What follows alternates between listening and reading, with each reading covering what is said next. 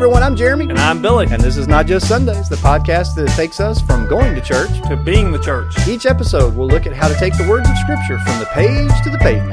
You can find us on Apple Podcasts, Spotify, or wherever you get your podcasts. The Not Just Sundays podcast is brought to you in partnership with the Ministry League Network. To hear other podcasts like this, as well as a ton of other resources, download the Ministry League app or go to ministryleague.com. Being a Christian is an everyday thing, not just Sundays. All right, welcome back to the Not Just Sundays podcast. Here with Jeremy and Billy. All right, I'm glad we know who we are. Yeah, that's what the nameplate says on the intro. So. What is that? Oh, that's up here. No, wait. Down here. It's right here.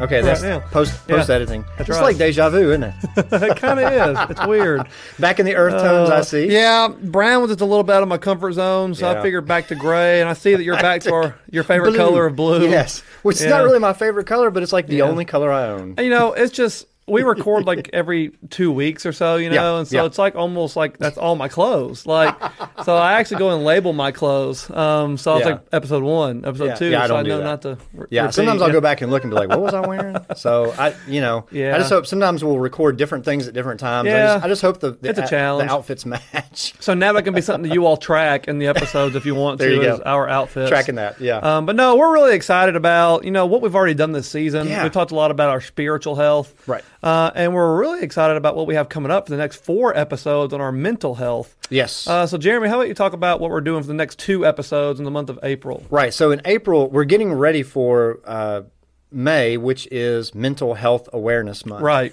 And we thought it would be really good to talk to some experts in the field of mental health for the next 2 months. So, in April, we're going to be having a 2-part podcast discussion with Dr. Ryan Fraser. Mm-hmm. And he is going to share with us information about Christians responding to depression and anxiety. And he's written a book, Overcoming the Blues. It's a wonderful, wonderful book. You're going to hear a lot of things that we mentioned from this book, but we couldn't talk about all the good things in it. So you're going to have to buy the book. To get it. And there is a second edition, which is the one that you need to buy, but you're going to buy the book, read it, and it is amazing. Yeah. But he's going to help us to figure out, as Christians, how do we help ourselves and how do we help other people who are struggling with the blues, so to speak, right? And the pandemic's really brought this to the forefront. So we wanted to do that in April. That's going to be a 2-part interview. And then what are we doing in May? Yeah, really excited about both because we're having more guests on the show. We're going to have Dr. Nathan West and Chris Lefevre are both going to come on and talk about mental health also, but specifically centered on the Christian and suicide. Yeah. And so a lot of misconceptions with suicide and what goes with that and how Christians can respond. And so we're really excited about some of the guests we're having on, but we have Dr. Ryan Fraser right now. Yeah. So let's go ahead and let's not wait any longer. Let's get to it. Okay, let's get into the interview. All right, so joining us now we have Dr. Fraser, who is the author of Overcoming the Blues, Finding Christ-Centered Hope and Joy Through Serving Others. And glad that you're with us. Dr. Fraser, tell us a little bit about you and a little bit about this book, just in general. Hey, first off, Jeremy, Billy, it's awesome to be with you guys. I think the world of both of you. I know that the church in West End is blessed to have you guys working there. I'm Ryan Fraser. I was, if you pick up a little brogue, it kind of comes and goes, but I was raised in South Africa. Been in the States, though, for the majority of all of my adult life. I've been married to my Frida Hardeman College sweetheart, Missy, for 33 years, and been in ministry about, took a few years off in the middle, but about 27 years in ministry, youth ministry, pulpit ministry. I'm an elder at the Bethel Springs Church, also the pulpit minister there. Got 2 grown children. By grown, I mean they're out of the house. One of them, my daughter Olivia, is married, married a couple of years. And son Austin, he's 20 years old, lives up in Columbus, Ohio. And I've been teaching at Frida Hardeman, just finishing out my 15th year. And so for the first, roughly for the first 13 years, I taught primarily clinical mental health counseling in the master's program here. A couple of years ago, moved over to the Bible department, and I I direct the pastoral care and counseling masters and also the undergrad youth and family ministry program. I'm a licensed clinical pastoral therapist, approved supervisor in the state of Tennessee, and kind of a small private counseling practice, but that's probably way too much about me, but fun. I like to cook out and grill. And so what's your favorite color?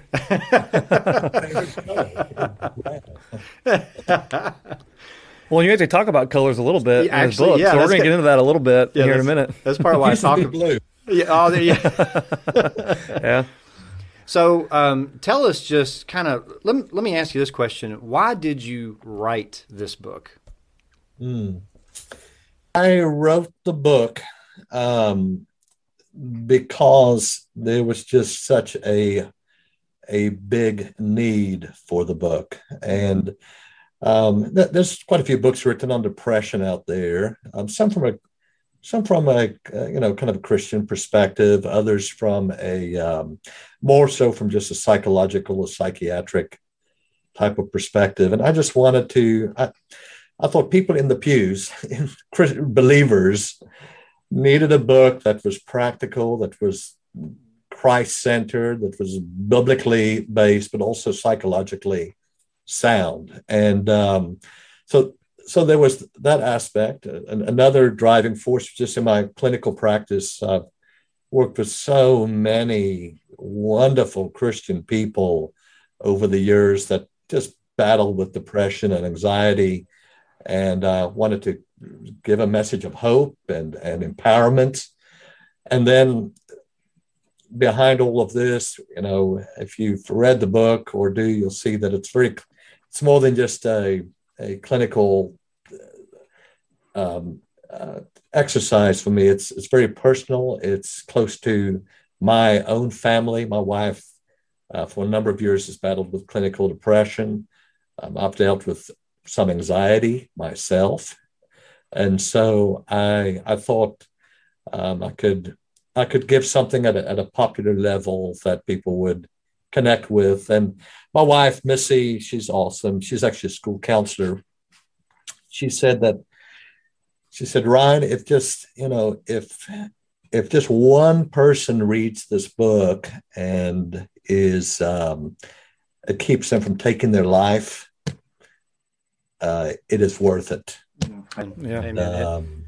So we've really been committed to getting the message out and just putting something in people's hands that's practical and God honoring and hope instilling. You've done a great job of that, and especially I'll bring this out a little bit later in our interview. The personal connection over and over and over again, and all in so many different scenarios in your own life, where you have seen the value of just being real, just understanding that this is part of life, but that we can help each other through that. So we'll talk more about that in just a minute. Let me ask you this though, especially because we're kind of hopefully coming out of this pandemic, finally. But from your observation, before we really get into the book, what effect has the pandemic had on people's mental health? And then how could your book, you think, help people to help others or help themselves with some of the mental health struggles that have perhaps surfaced, that maybe were there but have really started to surface or have escalated in their lives? What are some things you've seen as a professional, and then what are some ways this book can help people just on a kind of a basic level before we get deep into the book? Yes, the pandemic. Well, interestingly, and just the timing on things. My book, the first rendition of it, came out in November of 19, and the second edition has come out in 2020. But I had just gotten off the road doing, traveling to lots of cities and speaking and different churches and different organizations on depression and anxiety. And literally the week before Frida Hardeman shut down, I was in Murfreesboro at the Woman of Hope weekend that's connected with Helping Hands International, and great weekend. I was speaking about Christian women and depression. Creve Hall that weekend as well, and then boom, things just hit with a vengeance. And with the pandemic shutting down the world, really shutting down the U.S., and that also certainly it impacted. I mean, there for a while, I was unable to see clients in person, and so any therapy I was doing was telemedicine or telehealth work, and it has its place. I still do some of it. It's certainly not preferred.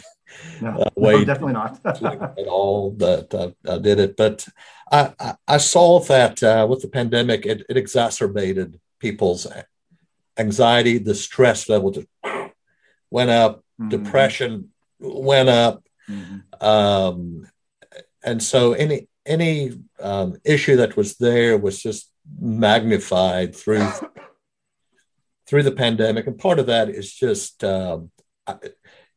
even an increased level of isolation with masks, and you can't see people's faces, you can't see their smiles.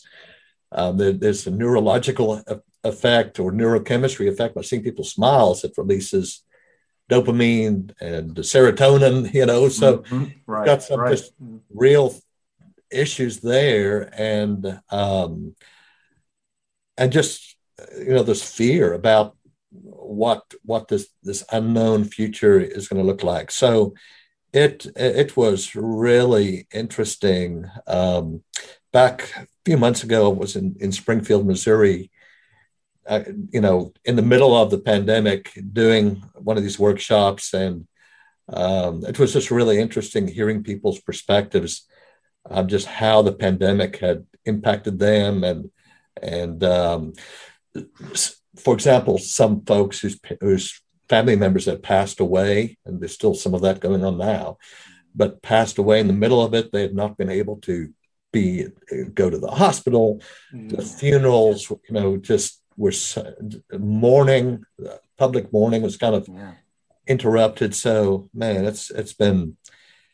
it has been brutal. It's been brutal, and I do see. I think we're turning the tide, and things are getting better. But the book itself, was not written with that in mind at all. But the application was still there on connection, on finding ways to be present to people, finding ways to work through your own depression so that you can be a blue servant, and not in spite of depression, but because of the suffering and the pain that you might be going through, to pass on the comfort that you've received from the Lord, as 2 Corinthians 1:3-5 talks about. So I think the book is it's still practical, it's relevant, and that it connects with people where they are, no matter what flavor of depression or anxiety they're dealing with, particularly if they're a believer,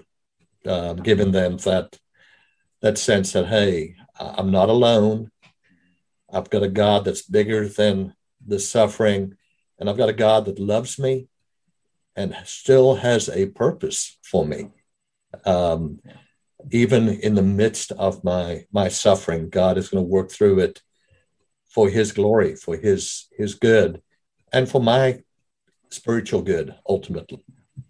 Yeah, and on the back of the book here, you actually say, the very first thing on the back is, nobody is immune to depression, not even the most faithful and dedicated Christians. And that makes me want to ask this question here. From the first couple pages of your book, it's clear that you challenge your readers to consider depression from a different perspective. In chapter 2, you title it "The Positives of Depression." Now, that's kind of odd to think about the positives of depression. But as a faith-based clinical counselor, can you kind of share with us a little bit, without just recounting the entire chapter, but can you share with us a little bit what it looks like to have some positives of depression? Yeah.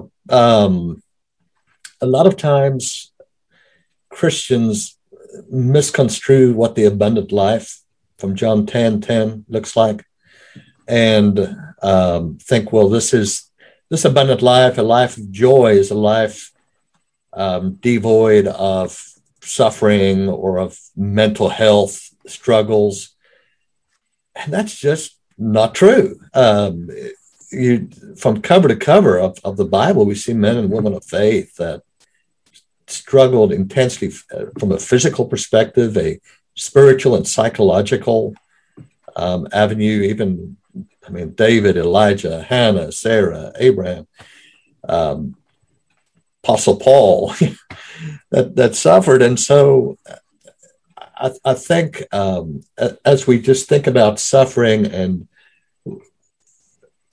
creating or recreating a theology of suffering that connects to the actual biblical narrative of God's purpose in suffering through that process of refinement that we go through. And so viewing the suffering, especially connected to mental health suffering, that's very real. In the chapter, I give just 5 little bullet points. I'll just, right at the end of the chapter, it says, basically, you can become a better problem solver through working through your own mental health issues. Second, you can become better at coping with life in general. You're going to learn some coping skills, because if you don't, you will be done. You've got to work through that and develop that strength in the Lord, right?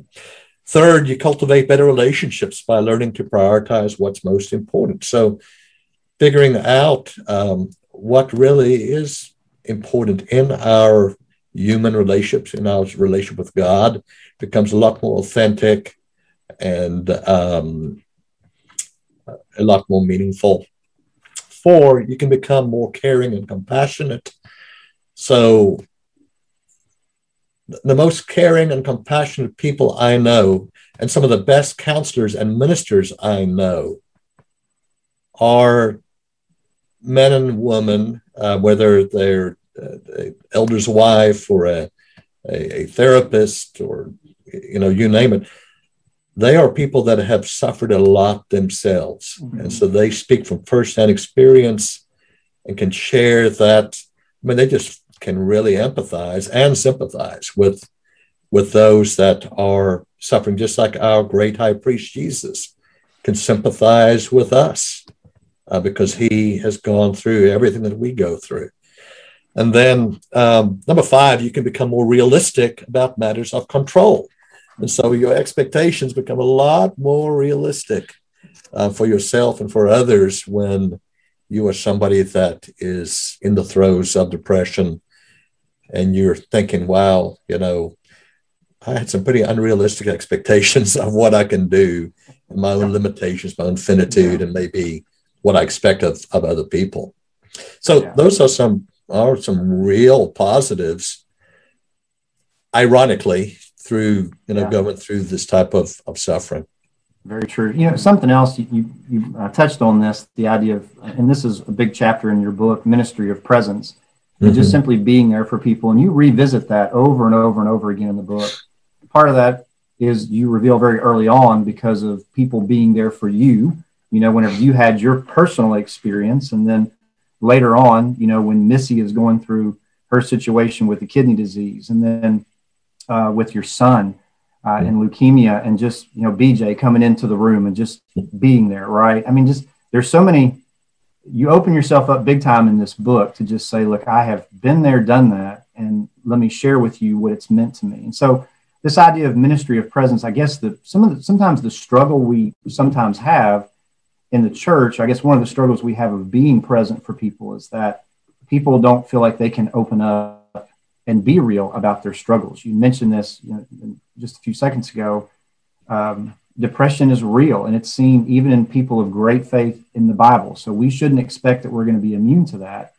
But there's one quote in here. It says, Chris, you have this on page 54. Christian people suffer in silence because they don't feel safe opening up to anyone about their problems for fear of being judged. How can we help people with that? by trying to be present in their lives and allowing them to open up that way. What are some ways that we can be more present to allow people to have the courage, I guess, or to at least feel they can be vulnerable with us? Awesome question, Jeremy. Part of in empowering other individuals to be vulnerable, to open up, we've got to lead with that. We've got to be vulnerable.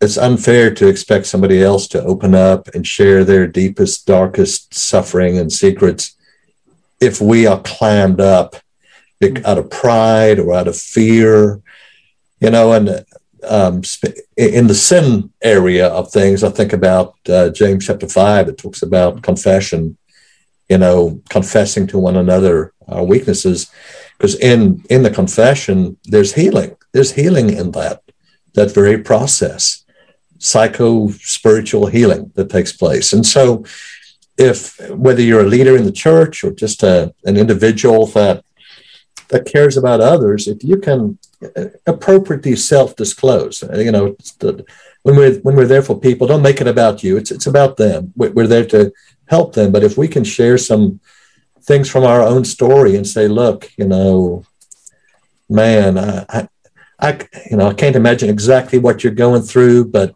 I might be able to connect a little bit to what you're going through because of my own experience, and here's just a little bit about my story. There's so much power in that authenticity and that vulnerability to open up, and that provides a safe environment where it evens the playing field. Because in the church, unfortunately, we often hide behind this facade of having it all together. Yeah. Yes, we do. and we don't have it all together. Yeah, everybody's arguing in the car on the way, and you pull in the parking lot, and everybody's still arguing. Then you walk through the front door. Well, hello there, Brother Smith. Right? Yeah, we're all smiles and handshakes. Yes, yeah. So pretending that we are that we've got it all figured out. That's so counter to what the Apostle Paul says in 2 Corinthians 12, verse 9 and 10. He talks about, how my strength is made perfect in weakness. When I'm weak, then I'm strong. He's talking about his own recognition of his vulnerability, but then also in his self-disclosure. And Paul is very open. He talks about his thorn in the flesh. And, he opens up that he's a real person with real struggles, just like anyone else. Sometimes he even loathed himself, the thing he wanted to do, he didn't do. And that which he did do, he didn't want to do. And, so he opens up about that, and that helps us relate to him as a person, not just as a saint. Right. Yeah. So in the church, if we can model an environment that is vulnerable, that's safe, in that, we're not here because we've got it all together. We're in the church because we don't have it all together. We're we need to be encouraging each other all the more as we see the day approaching, as Hebrews talks about. We need that encouragement. We need that connection, that community that is based not on our strength, but on the strength that we find in the Lord. Because when we're weak, then we're strong, because we're leaning on Him, not on ourselves. Yeah, I like what you mentioned later in the book, this idea of the acronym of friends. And Jesus called the apostles friends, and in the church we would hope that we have friends. But I love your acronym. He says true friends are forever, right? True friendship keeps it real.